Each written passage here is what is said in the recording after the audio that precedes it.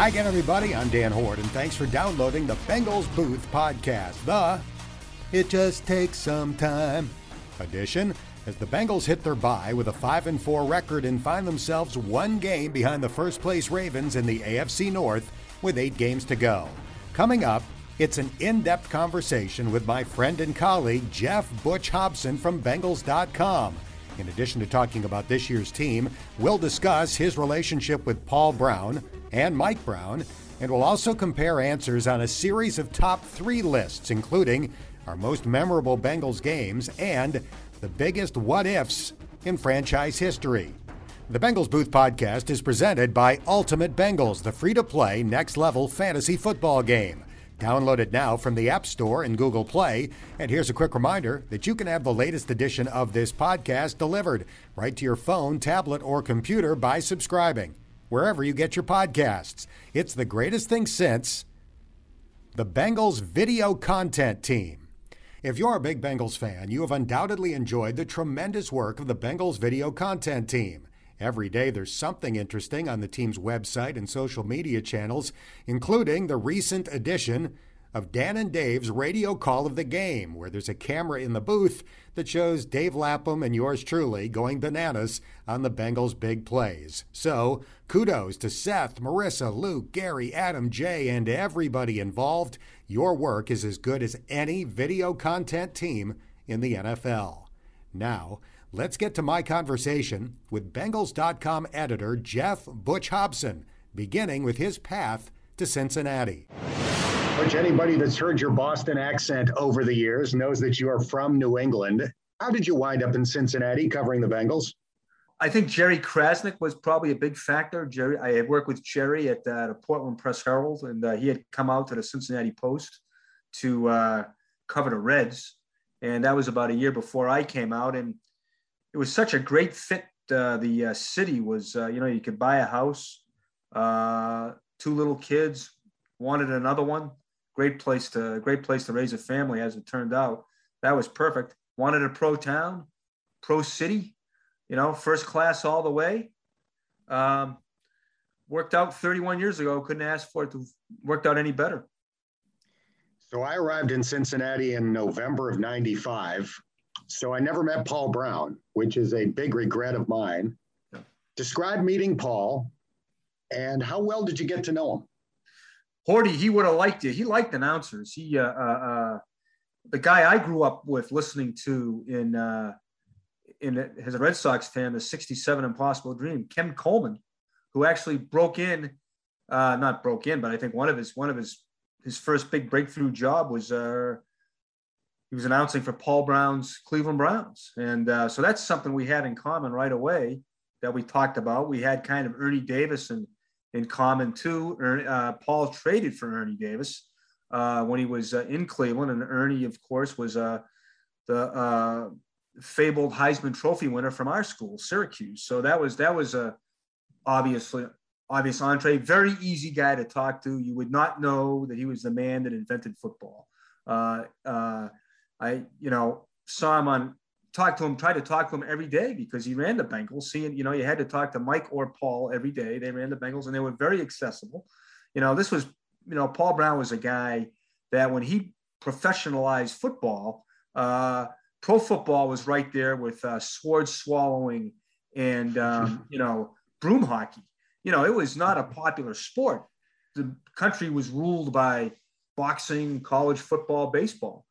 Paul would probably, I'm sure Paul got on the horn in 1946, 1947 and said, hey, come on over and cover us, and so he was very, anytime you call him at home, he'd pick it up, he'd answer it, talk to you. I mean, it was, I've told you the story many times when he was said to son, do you mind? It was a very steamy practice on the sideline of Spinney Field. He was at every practice, came over to me, said, son, do you mind if I tell you something? The man came down from Mount Rushmore. Yes, he can say anything he wants to me. And he said, I'm worried about your posture. And he, I kind of a little hunched over there, and he gave me a few tips. And if he came back now, he'd be a little disappointed. I've turned into Quasimodo, but I told Mike Brown about it I told Mike Brown about it later. I talked to him about it. He goes, yeah, he goes, you know, he taught health at Massillon. You know, he was a teacher and he taught health, and he went into the whole thing about scoliosis and what, you know, curvature of the spine, and very nice. So I remember one time I went down a 1991 draft. Coach, can I take you out to lunch? We'll talk about the draft. He goes, I don't go out to lunch. He said, but bring your lunch and we'll have it. We'll eat right here in my office. So he pulled out a bag lunch with, you know, a sandwich and an apple, and I had whatever I had, and we talked the draft. One thing I remember about that one is he was very intrigued by a tall quarterback, I believe out of San Diego State, Dan McGuire, the younger brother of Mark McGuire. Mm-hmm. And as the draft unfolded that day, Dan McGuire went 16, and the Bengals were picking, I believe, 18 or 19. And I'm telling you, so the first thing I asked him after the draft was when the writers met with him, Coach, you had McGuire was sitting there. He goes, yeah. He goes, that would have been very interesting. He said if McGuire had been on the board. So that was, Mike likes his quarterbacks tall, and so did PB. How did you earn his trust? I think just by writing what he told you, and being and having the facts, and I think talking to him about, you know, about his about what he accomplished, knowing that I wasn't, you know, knowing that I knew, you know, knowing that I knew what I was talking about, that I had known about football from back in the day and about now, and I think too, if you showed up every day, he liked that. Mm-hmm. You know, he used to joke with the writers about if a guy wasn't there, and this was before me, but I talked to other guys about him, and if a guy missed a day, he'd say, "Oh yeah, that must be a union off day or something." You know, kidding the guy. Because he would notice if you were there or not. So I think if you put in I'll never forget. There was a crisis going on. My first year, the only year that he was alive that I covered the team. My first year was when Sam Weish shut the locker room to a female reporter, and, you know, went into this wild kind of crazy thing about how, you know, it was not right for, you know, even though it was NFL policy and the policy of the country was, you know, equal rights. You open up the room for everybody. All of a sudden, Sam thought he was this arbiter, this moral arbiter all of a sudden. So, of course, it was a national crisis. It blew up, and I'm on the West Coast, my fourth game covering the team, and I can barely breathe, and I'm in a hotel in Seattle, and I'm trying to get Paul Brown, and I can't, you know, he's not in the office, and, you know, I got his home number. How often do you want to use that? But, you know, you got to talk to Paul about this, and he called me in the hotel. He called my room at 4 a.m. My time. It was 7 a.m. his time, but he knew that I was on. He knew the Cincinnati Post. He knew it was an afternoon paper. He knew I desperately had to talk to him. Phone rang at 4 a.m. It was. He said, "Hey, this is Paul. You know, not Mr. Brown or Coach Brown. This is Paul. You know, that's how he wanted to be called." I said, "Coach, thank God you called me." He says, "Well, I knew you needed to call me. I know it's early, but I figured you were up." So I'll never forget him for that, because he bailed out a confused scribe that morning. I'll tell you that. And I'll never forget one time I had to barge into his suite in the middle of the game because something had come up on the wire about there was a story. There's been a falling out with Paul Brown and Sam Weish in Cincinnati. So my desk wanted to get me in there. And he would go to the games even though he needed oxygen. You know, that's how much he was committed to this team. And he was on the machine, and I barged in, and he looked at me with his eyes wide open. And I thought, my God, I've killed the man that invented football. But no, he was fine. He said, come on down. I told him what was going on. He goes, "No, that's bull." He gave me 2 great quotes. I'm sure I led a notebook with it. And it's another night he bailed me out. I mean, you know, the guy was terrific. Did you barge or did you politely knock? I think I probably did a little bit of both. I hope I did a little bit of both. You know, he obviously had such a curious mind. I bet that's why he liked you, because you're a curious person about many subjects. I bet you connected on the level of 2 curious people. Yeah, I think, and it's the same thing with Mike. Mike is cut out of the same mold. Mike's very interested in what we do as writers and as broadcasters. That's how he grew up. He grew up around sports. He grew up listening to broadcasters. He grew up reading the papers. So he was, he was really, very into history, and so am I, and I imagine Paul was too. But Mike and I, oftentimes we would spend more time talking about history and before before or after we had get into the business of the day. And but I think you're exactly right, Mike. Horty, I think Mike and Paul, both curious guys. I mean, they read the papers, they listened to the radio accounts and the play-by-play. So it was kind of like, I told Mike when he offered me the job, I said, geez, I don't know if I want you to be my boss. I like you as a friend. He goes, well, we can still be friends. And he was exactly right about that too. Yeah, I wish people knew the Mike Brown that we know, because he's a great storyteller. He's obviously extremely well-read on all subjects. And he's got this whole body laugh.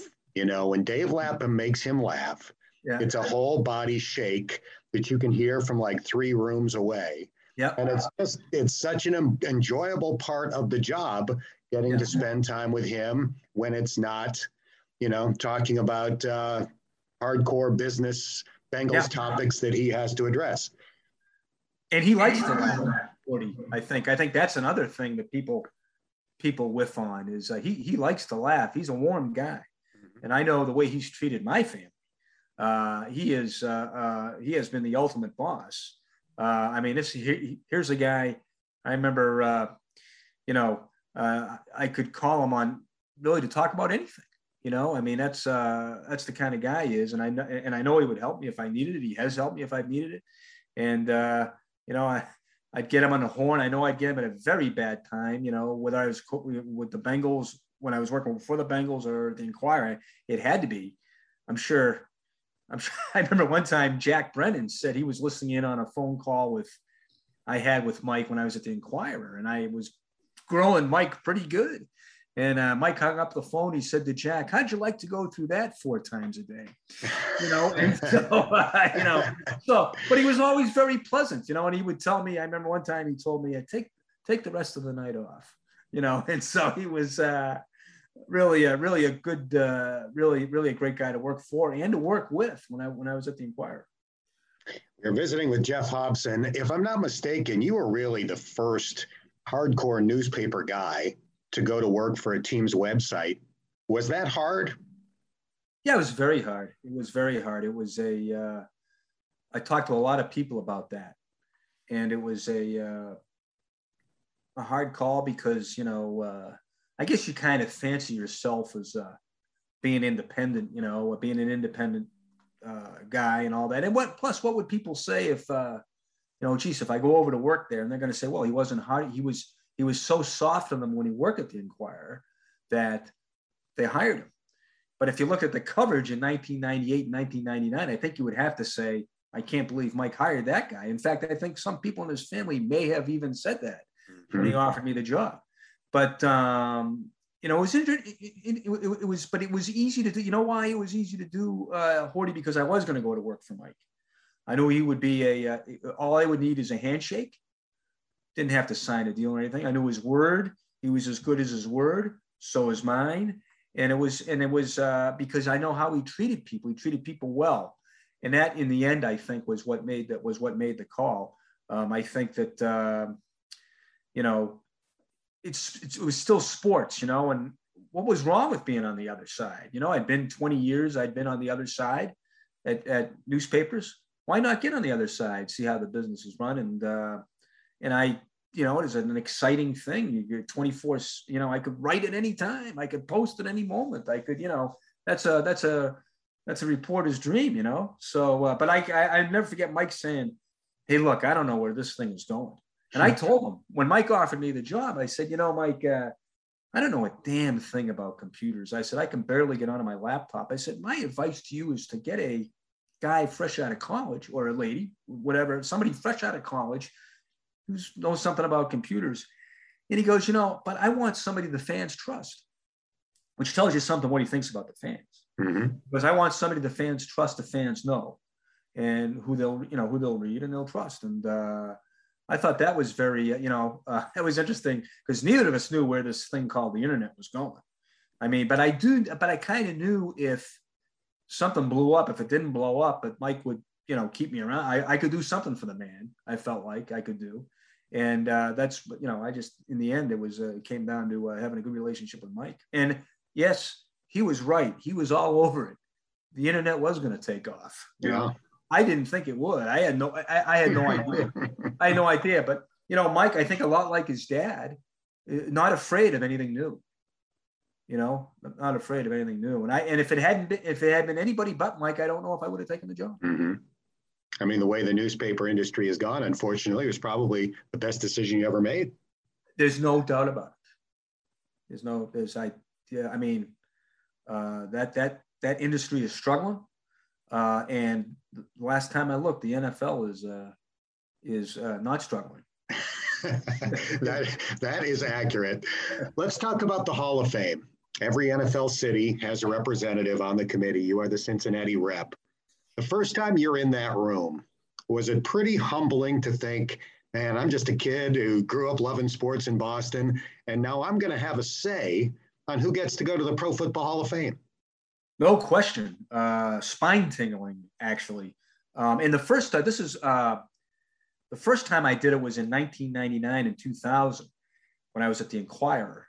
And then when I took the job, I had to give that up. Mm. But things have changed such that a lot of writers who've been around a long time are now working for teams. So they actually changed the bylaws so I could be a voter. It's the Hobson rule. There's a Hobson rule. It's such as it is. But when in my first room in '99, Will McDonough was in there, which was that was my biggest thrill. Yeah. It was okay. Yeah. Lawrence Taylor, sure, I'll put him in. But the fact that I was sharing a room with Will McDonough was awesome to me because McDonough was a guy, he was a giant to me. And McDonough was a great guy. I mean, he was a guy, Todd Archer said it best. He didn't big time you. He would call me. He would call me on the phone when I was covering the Bengals. I'm like, oh my God, Will McDonough. But he was doing his due diligence. I said, my God, why is Will McDonough calling me? Because, to us, to me, to a guy growing up in Boston, Will McDonough, Peter Gammons, Lee Montville, those guys are and still are the gold standard. And that was my big thrill, was sharing a room with Will McDonough. Yeah, you're right about him not big timing people because his son, Sean, is obviously one of my closer friends from going to school with him. And I remember meeting Will. And at that point, he's at the height of his fame. He's on TV every week as an NFL insider. And he was the most normal. It's even hard to describe just how ordinary almost he came off. He was fame. Yeah.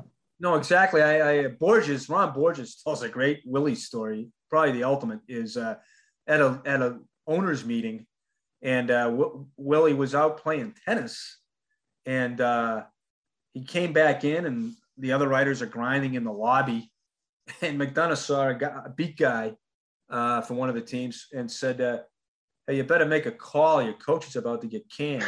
And I kept walking through, and probably saved that guy's job. Because it was true apparently. So, as I'm sure it was. And I remember one year, I think it was the year that Herschel Walker came out and signed with the USFL. Any football story, Will had it. I mean, it was like, that was the 1982, I remember. It just stuck in my mind. It was like a Hall of Fame year because the USFL was coming out. I mean, he hit Patriots, NFL, USFL. He had it. He had the story. He was wired. And yet he'd call a schlep like me in Cincinnati, so that tells you something about the guy. Yeah, Lapp also describes meeting him as a high school football player as one of the greatest thrills of his life. He's, Lapp's getting ready to go off to college, and Will shows up at one of his high school football practices to do a story, and Lapp said it was, it was like meeting a Beatle. Yeah, that's back when sports writers are God. Now I think they're just clerks, I guess, but it's It's not like it was. So in 2018, you wrote really the definitive history of the Bengals to date with the book, This Date in Bengals History. How did it come about? Well, thank you for that. I don't know. Other guys like Chick Ludwig, they've had pretty good shots at it too. Well, it was the 50th anniversary, and one of the ideas, an idea I had was let's do it this day every day, and we were going to do it for maybe 6 months until the end of the season. And I was kind of getting into it, and I was thinking, geez, the more I would research it, there was just some interesting, every day seemed to have something, it was really interesting. And you really got to credit the guys who covered the team back when it was the guys who have covered it at the beginning and since. I mean, some great reporters have covered this team, and they had great nuggets. As the great Dan Hoard would say, we're always looking for nuggets, right? Mm-hmm. Always looking for the homework, and these guys had them, So it just kind of mushroomed, Horty. And I got to say, that Emily Parker, the director of communications, she was so helpful and so encouraging, and really got it done. If it hadn't been for her, it couldn't have got done. And but it was, we thought it was a good thing for the club to get it, to get something, get something in a book. Because I told her, I said, geez, I want to keep doing it. It was after the season. I said, let's do the whole year. Let's do, the Bengals are worthy enough, 365 days a year. And then I said, if I do it, let's put it in a book after it. And I thought it'd be easier to do. I said, I'll just put everything together, but it's not, like everything else, really had no clue how in depth that was going to be. But Emily, bailed me out there too. And, just kind of more from doing a This Day in Bengals History, just putting them all together. Will you write another book? I'd love to. I'd write but it might just be another compilation of, I'd like to do the best of Bengals.com, because there has been, believe it or not, there has been some good, I have had time to write some rather in-depth stuff that I kind of, some stuff on Odell Thurman, Marvin Lewis when he first got hired, some of the longer pieces that I think would be worthy of maybe putting in a book, Bengals.com. But I think I'd also like to work on I would like to work on a book, but you know how it is, Horty, just getting from one day to the next, that's the tough. I don't know how these guys do it who cover a beat and how they write books. I mean, I just don't know how they're fabulous, because it was just hard enough to do that book, and it was written already. I can't imagine what it's like to write a book from scratch. I'm convinced that some people have more hours in their day than we do. I don't know. They're so prolific. It's exactly right. I mean, it's, you read these history books, and it's, it's depressing. I mean, look at the work these guys did, I mean, Robert Caro in his biography on Lyndon Johnson. I mean, that's all he must have done, but obviously he did other things. I mean, he had a family. How did he do all that? The same thing with David Halberstam, who's my ultimate. And how did he do it before he passed? I mean, he passed, he was out in Stanford, California, working on a book on Y.A. Tittle when he actually got killed in a car wreck. And, he was still, I think he was like 66, 68, maybe 70, and he was still grinding it out. I don't know, Horty. I don't know. It's, what the great Ray Oliver told me, the great strength coach, one of my best friends, he told me, he said, Butchie, never strut. You never strut, because you're always trying to grind and go to the next thing. And there's always somebody better than you. So you can't strut. It's good advice. Never strut. Let's talk about this season to date. 5-4, basically at the midway point, I guess 53% if you take 9 out of 17 games. If somebody had said prior to the season they're going to be 5-4 with road wins at Baltimore and Pittsburgh, nobody should lie. Everybody would have signed up for that.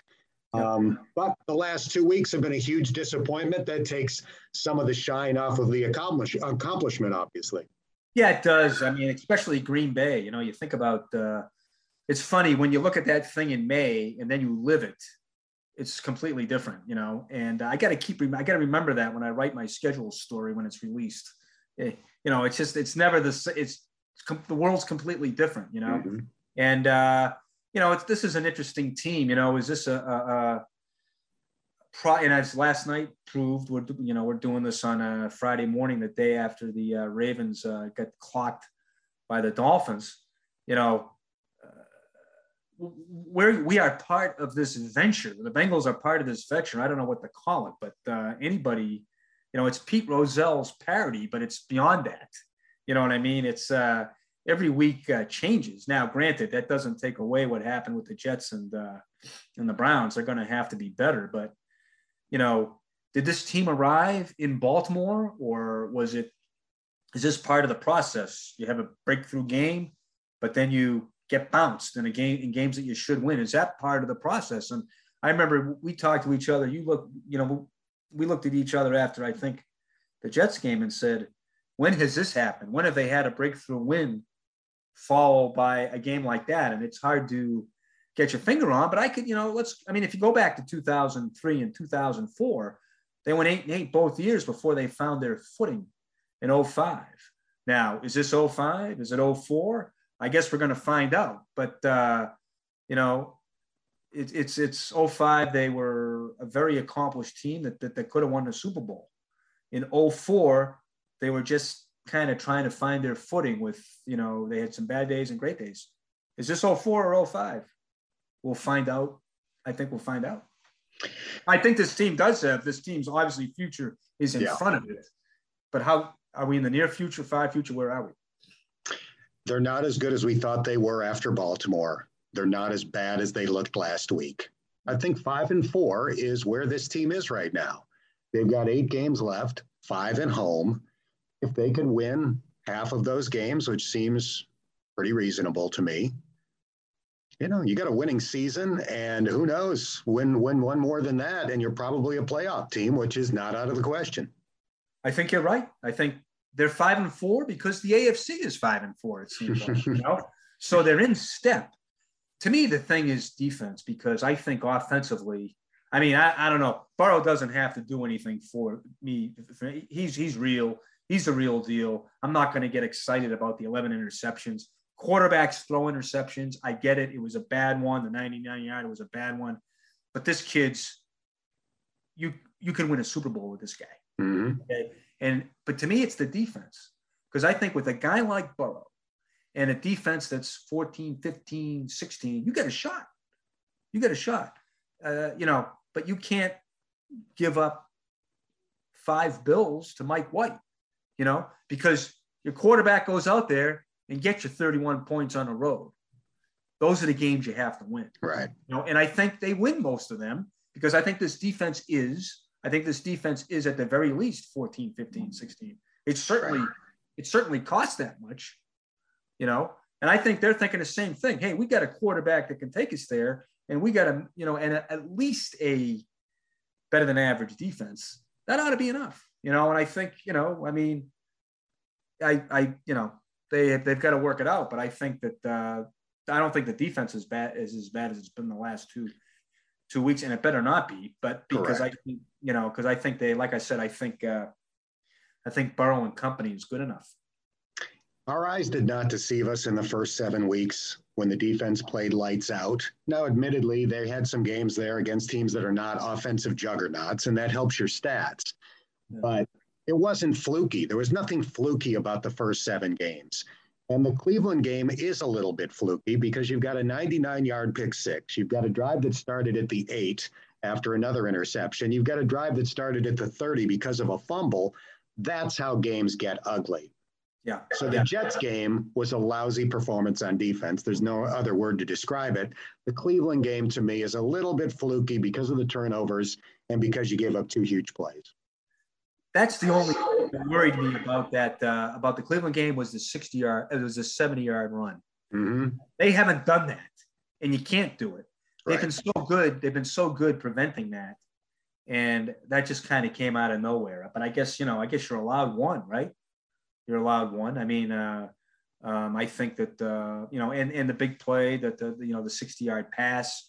You can't. Those are the 2 plays that bothered me. Everything else, I think, I think you do put that. I think you do put the Jets game, and Zach put the Jets game on the offense. because he felt like, the defense had played, like you said, the defense played so well for 7 games. Hey, bail him out. And to me, you can't throw a pick with 4:36 left and a 5-point lead. Whether you want to put that on the call, the quarterback, I don't know. But, you have to come out of that drive. If you have to come out of that, you've got to drain at least a minute 30 out of that. I don't blame the defense for that. All right. I was on a podcast last week with Bengals superfan and podcaster Zim Houday. And during the course of our conversation, he put me on the spot and asked me to name my top 5 Bengals of all time. So off the top of my head, I said Dave Lapham. Easy number 1 pick. Yep. Anthony Munoz, Chad Johnson, A.J. Green, and Boomer Esiason. And a week later, giving it some thought, I'm not sure I would change. So I feel pretty good that off the top of my head, that's what I came up with as my top 5. But it gave me the inspiration to do some lists with you. So these aren't going to be off the top of our heads. I gave you the topics in advance. Right. And we're not going to do the top 5. We're going to do the top 3 in a few different categories, and we will each give our answers. So our first category is top 3 most memorable games. So these aren't necessarily favorite games, biggest wins. These are most memorable games. You go first. Blake-a-mania, Jeff Blake's first NFL start when he almost beat the Super Bowl champion Cowboys. That's 1. Corey Dillon going for 278 against the Broncos. I mean, that was unbelievable. With 2 pass completions all day. Yeah, unbelievable. 2 of 14. Ridiculous. I mean, as Dylan agrees, somebody will break the record. And they'll keep breaking the record, but nobody will do what he did that day on 22 carries with basically, automatic quarterback that we played with on the streets. Yeah. No passes completed after the first quarter. Yeah, unbelievable. Yeah, no, right. And then, those 2. And then I tell you what, the Zim game in Baltimore, October 11th, 2009, when Vicky Zim's wife had passed tragically after practice Thursday.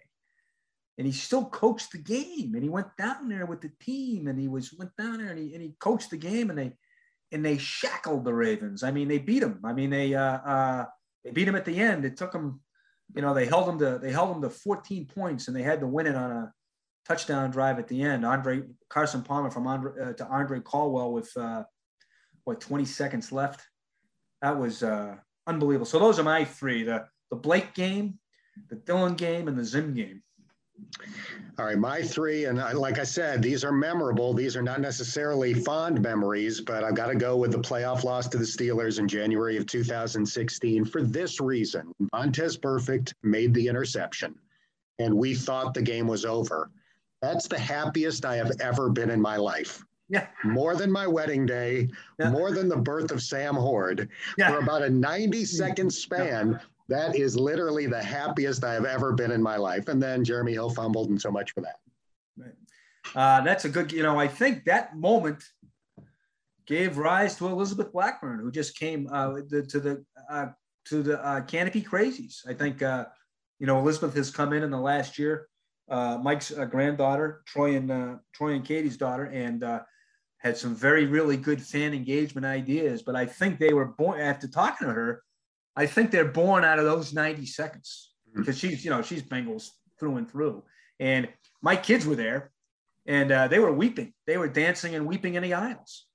I had a great first 3 draft score that never saw the light of day. I did go back the next day. I got out my runner's watch, and I timed in real time the amount of time that passed between the interception and the Jeremy Hill fumble. And off the top of my head, I think it was literally 92 seconds. So I just wanted to know how long the happiest moment of my life lasted. And it was 92 seconds. Doesn't it seem like it would have been longer than that, though? Interception, change of sides, the whole thing. Doesn't it feel like that would have been a few minutes? I guess they didn't even go to commercial, I guess. No commercial. Yeah. 92 seconds. All right, number 2 on my list, though, it's also Cincinnati-Pittsburgh, and that would be the game 2 days before Christmas in 2012 when the Bengals made the playoffs and knocked the Steelers out on the same day at Heinz Field.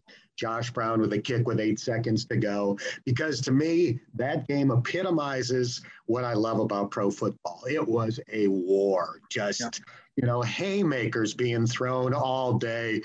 Tremendous hits and plays on both sides. Reggie Nelson comes up with a pick. Andy completes the pass to AJ. Josh Brown kicks the field goal, and it's Christmas 2 days early.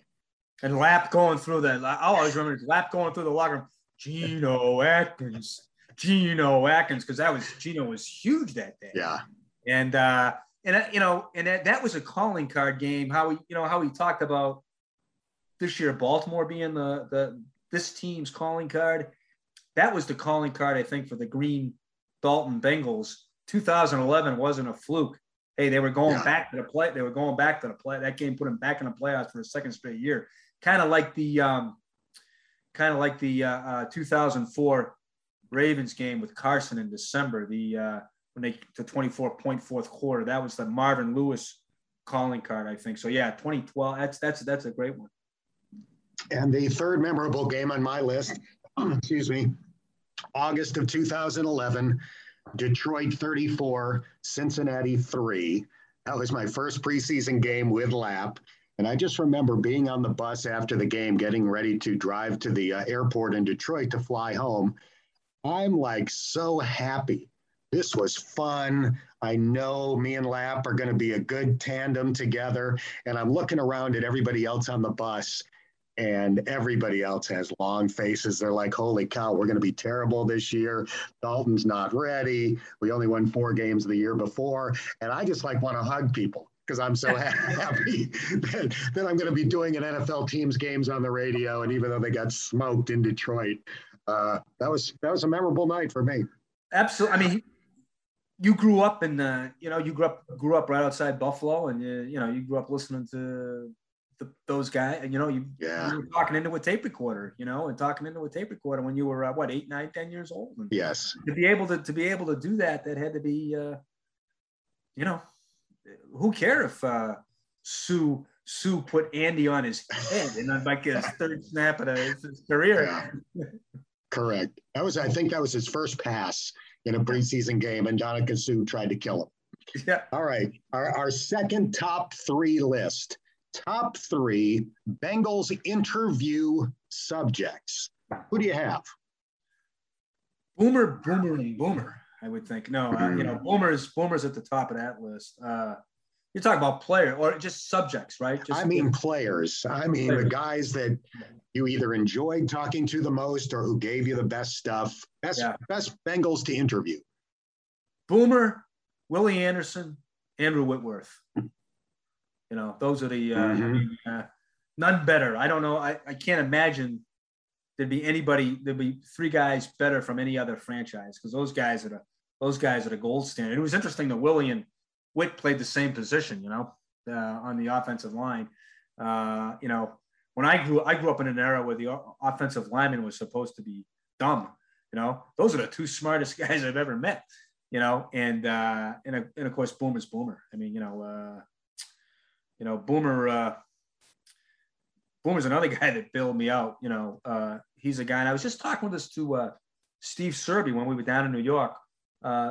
Steve Serby, the great New York Post columnist, and whenever he could always get the Boomer. He could always seem to get the Boomer when he needed him. Boomer would even call him. Because he just knew that Serby needed him or that we needed him. Boomer, he's got a great feel for them. I mean, he's in the media anyway, and he was an intern. I think when he was in college, he interned in the business. He wanted to be a media guy. If it didn't work out in sports, I want to say that he interned at the same station, I think, that Oprah Winfrey did at the same time. I want to say in Baltimore, I believe, when he was at Maryland. I've got Whitworth on my list. Excuse me again. Thoughtful, smart, totally got it. Was always there when you needed him. Hard to argue with Andrew Whitworth. Mike Daniels makes my list. Now, unfortunately, because he's been on the practice squad this year, we haven't really been talking to him. I did the week before Bengals played Green Bay. That was a good call, by the way. That was an excellent call. I should have done that. He was good. He was good. I think Mike Daniels is going to be a broadcasting star. He was a good enough player that networks will want him. Went to a Pro Bowl. He was on the top 100 list a few times. And he's got great feel. He's always enthusiastic. He's got a good sense of humor. I think Mike Daniels has a chance to being a really prominent broadcaster. And then my third always surprises people, Adam Jones, because he is the one Bengal who is truly unfiltered, incapable of just, spewing cliches and doing kind of the Bull Durham interview. He just shot you straight. Wasn't always the best thing for him to do, but it was always fun to be on the other end because you never quite knew what you were going to get. Yeah, there was some other. He's probably at the top of a bunch of guys that didn't use a filter, and you try to protect those guys too. If they overdo it, you can't protect them nowadays. Back in the day you could, if you thought he kind of went. If you thought, I think we've both been in that situation where, sure. Boy, I'd love to use this, but it's just going to kill the guy. Right. But there have been, I'll tell you another guy who could shoot you straight too is TJ Houshmandzadeh. He would say stuff that would kind of make you, ooh, I don't know, you sure you want Marvin to read that? But TJ was a good one. TJ would he was the classic unfiltered as well. No question. All right, how about top 3 underappreciated Bengals players? For some reason, when I saw that, the kickers came to mind. And 2 guys came to mind, Jim Breach and Doug Pelfrey. Jim Breach was the Super Bowl kicker, won a lot of big games. I mean, got the record, right? 9 for 9 in overtime. Nobody Correct. talks about that. That's just huge. I mean, every other week there's a guy doinking the goalpost that, and this guy did it. This guy never missed an overtime. Pretty good. And Pelfrey played on a very tough stretch in Bengals history in the 90s. From 94 to like 96, he won a third of their games at the gun, which is, to me, that's kind of, you never really think. I went back when McPherson and Mason Crosby had their thing in the Green Bay game. I went back and talked to Pelfrey, who, by the way, I think he's like the rest of us. He thinks McPherson is going to be the greatest kicker in Bengals history. Yeah. But, you just kind of, that made me think of how good Doug had been. And so those 2 guys, I think, lead my least appreciated. And then I think, probably you'd have to go with either James Brooks or Rodney Holman there at the, Holman was the best all around tight end that's ever been here. And with Trumpy probably being a close second. And, Brooks was unbelievable for a 4-year stretch.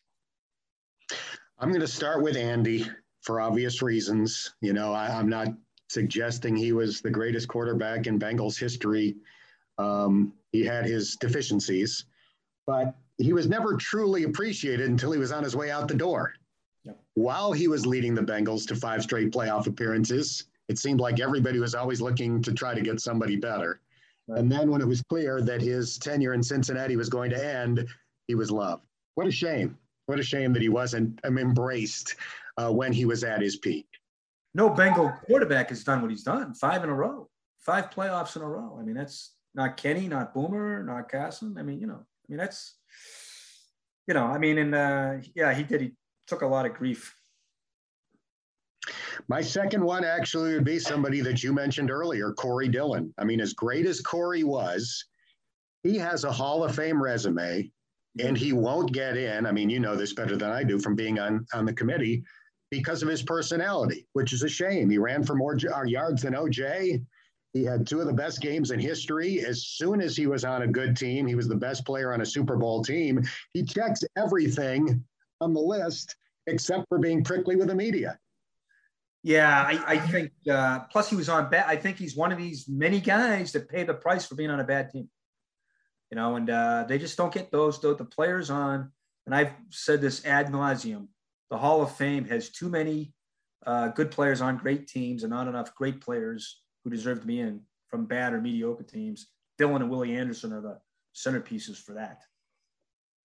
I'm going to cheat for my third person. I'm going to say Marvin because by the time Marvin was let go or mutual decision, however you want to phrase it, he was let go. All people could talk about was the 0-7 playoff record.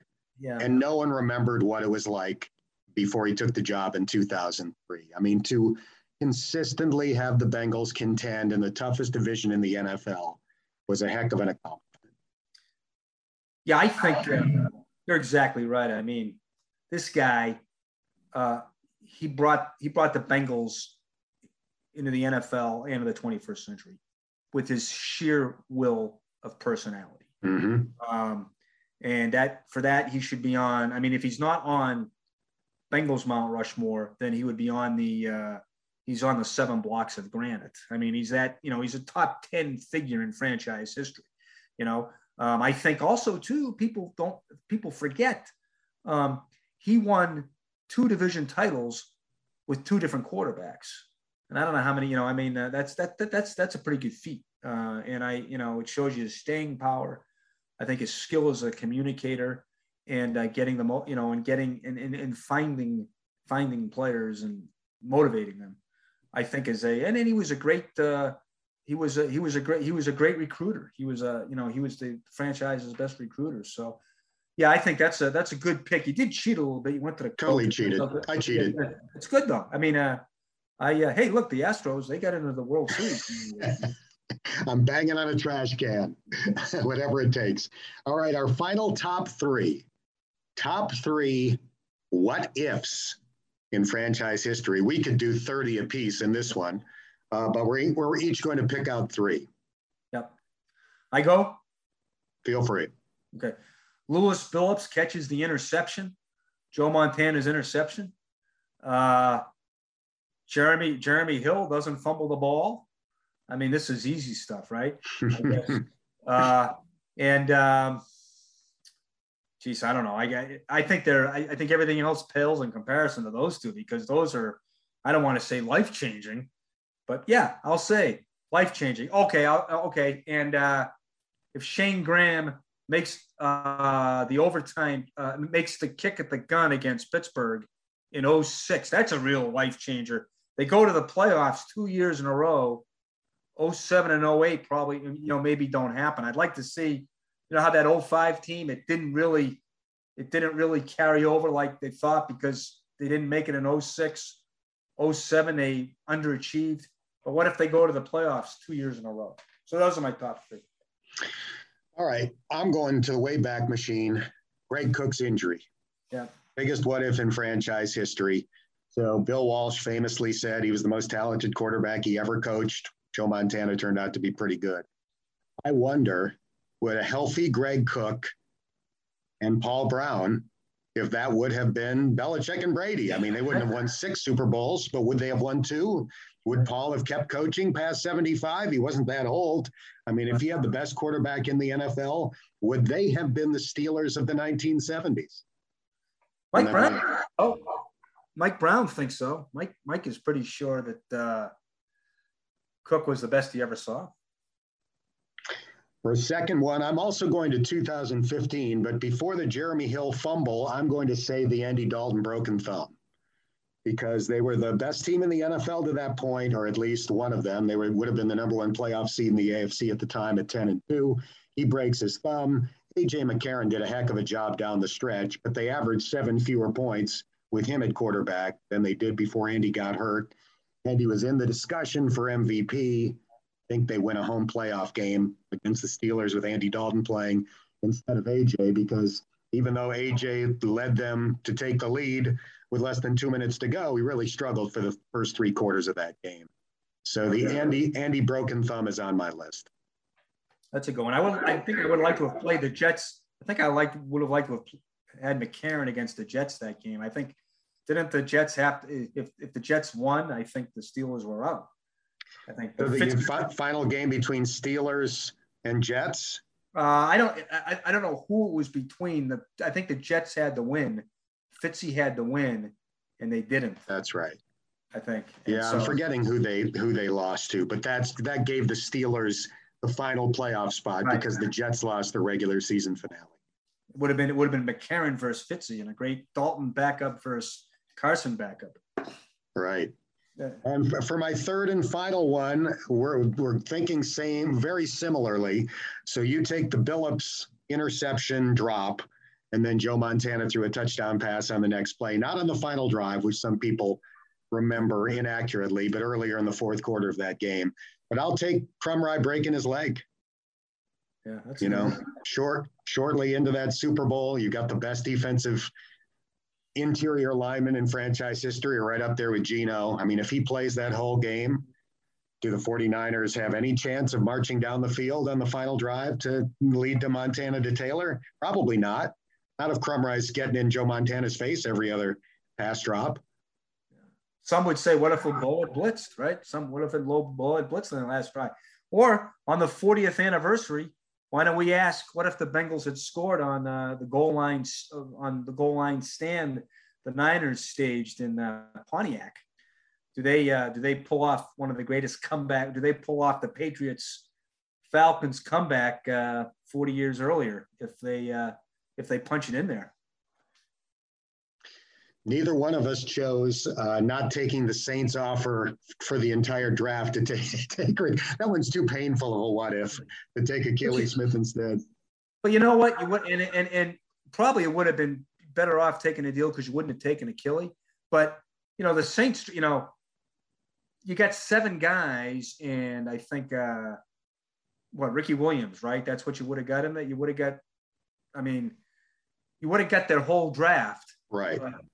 It would have been like 7 just guys, maybe. Who knows? You never know. The Redskins did get Champ Bailey from the Redskins made the trade, and they wound up with Champ Bailey as the best player of the ones they selected. So he was obviously great. But you never know. The Bengals might not have taken Champ Bailey. Yeah, I mean, and great. Okay, you gave us your draft, but how many drafted guys are going to come out worth that third pick? Right. All right, we're going to wrap this up with something that I typically do when I'm doing my Fun Facts interviews during the course of the week. A few wild card categories for Jeff Hobson. Who is your all-time favorite athlete in any sport and why? Tony Conigliaro. He was a Boston kid. Hit a home run in his first at bat at Fenway Park. He was 19 years old, I believe, the youngest American League home run champion. Everything I was not, a matinee idol. He could sing, but he did what every Boston kid wanted to do. I mean, this guy, he was living a dream. And then he had everything, and then suddenly he had nothing. He got hit in the eye. He almost got killed. He missed a year. And he came back opening day, 1969. I think he scored the tying run in the 9th in Baltimore and hit a 2-run homer, I think, in the 10th to win it. In his first game back. I mean, he came back. I mean, the guy came back in 69, played 2 more years. The eye failed him again. And then he came back like 4 years later. He actually won a roster spot with the 75 Red Sox. A lot of people forget that. And he finally retired after he pulled a hamstring in May. But to me, he didn't quit. I mean, he kept coming back. I mean, the guy had everything, and then it was gone. And he was just, I mean, to get hit in the face like that, and then to come back, and he hit 20 homers in his first year back, and then he hit 36 homers year after that, after nearly getting killed. I don't know. To me, one of my great thrills was somehow I ended up, I went to the first 2 games of the 75 playoffs, and somehow he was popped out of a crowd, and I said, Tony, I just saw him there, and he goes, what? And I just said, I just want to shake his hand. And that's the only time I ever got to see him. That's still your Twitter image? The Sports Illustrated cover of his black eye? Yeah, that's still, to me, the guy came back, man. He didn't quit. Awesome. What's your all-time favorite book? Ball 4. No question. That came out in 1970. I was 11 years old. Probably it's pretty racy for 11. Well, my grandparents gave it to me too. So, which is amazing. which is amazing. Still inscribed. I got it still inscribed. And of course, they obviously didn't realize, if they had seen May 22nd, what he said to Sal Maglie, they wouldn't have bought the book, probably learned more about the birds and the bees reading that book, than the conversation with Roy Hobson, so that, and it was just, it really, it could have turned you off, I guess, if you were, but it was just it was funny.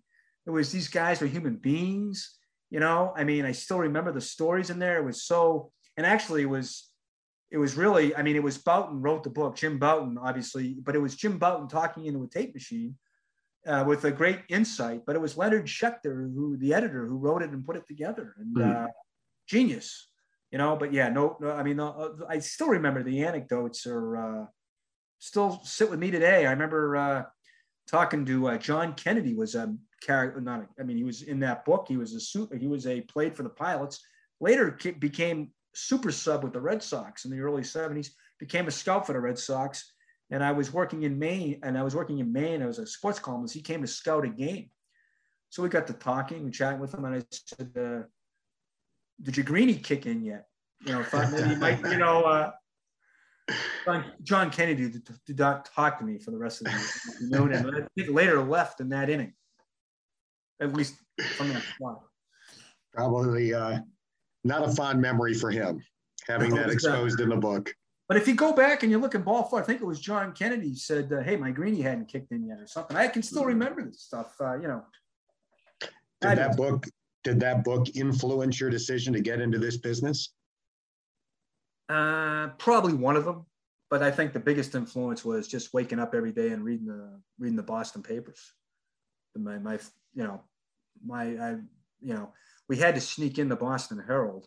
At the time when I was coming of age, 8, 9, 10 years old, the Herald had the best sports section, and the Boston Globe had yet to overtake them with the young guns of McDonough and Gammons and Montville. And so they still had Tim Horgan and guys like that, or Bill Liston, the Herald did, but we couldn't, my father and I had to sneak in the Herald because it was a Republican paper that had backed Nixon, and my mother didn't want it in the house. And so we had to sneak in the Herald sports section. The Globe was fine. We had both the Morning Globe and the Evening Globe. So I was able to, I think that, Ball 4 didn't hurt, but it was the newspapers, the Boston newspapers, that got me in.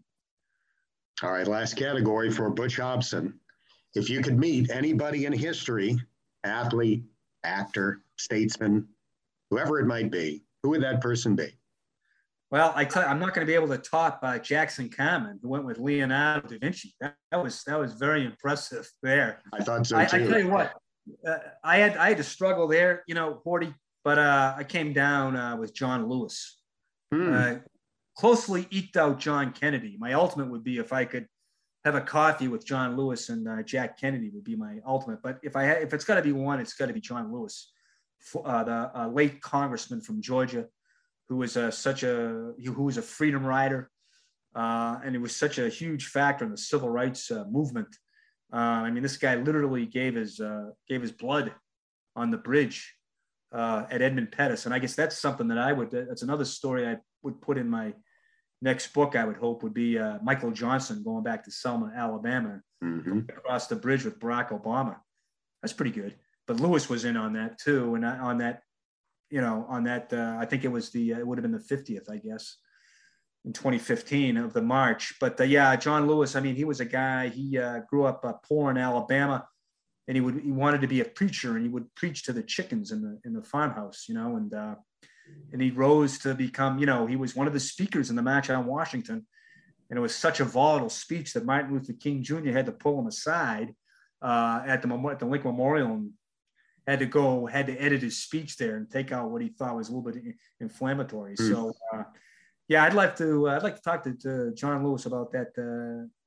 What exactly did Dr. King and he talk about in the moments before he stepped to the lectern in the march? Yeah, that's John Lewis, my guy. Yeah. It's a great selection. Really good stuff. Thank you. This has been fun, Butch. I really appreciate your time. It's no Leonardo da Vinci, but leave it to Horty to get to. I tell you, I'm glad you're here. I'm glad you appear on the website because You're so good at what you do. You make me compete with you. I get mad when I see you have a guy that I should have had or a topic I should have had. You're one of the best. I'm glad you're here because you keep me going. I'm trying to beat you.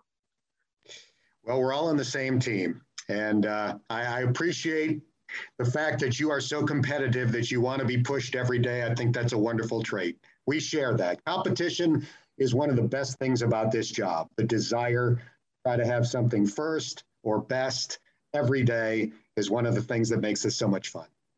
Honestly, 40, one of the best. I've been in this thing for 40 years, and one of the best things about it was I met you and can call you my friend. And I mean that from the bottom of my heart. Right there with you. And sometime we'll do a podcast about the night we spent together in a minor league broadcasting booth. I think that's one. I think that would be one, and we should get Brad Pitt in there too. In the role of Billy Beane. Yeah.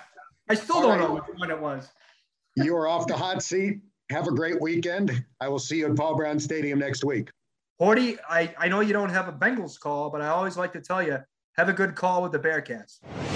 My thanks to Jeff Hobson, and that's going to do it for this episode of the Bengals Booth Podcast, brought to you by Ultimate Bengals, the free-to-play, next-level fantasy football game. Download it now from the App Store and Google Play. If you haven't done so already, please subscribe to this podcast, and if you have a minute, give it a rating or share a comment. That helps more Bengals fans find us. I'm Dan Hoard, and thanks for listening to the Bengals Booth Podcast.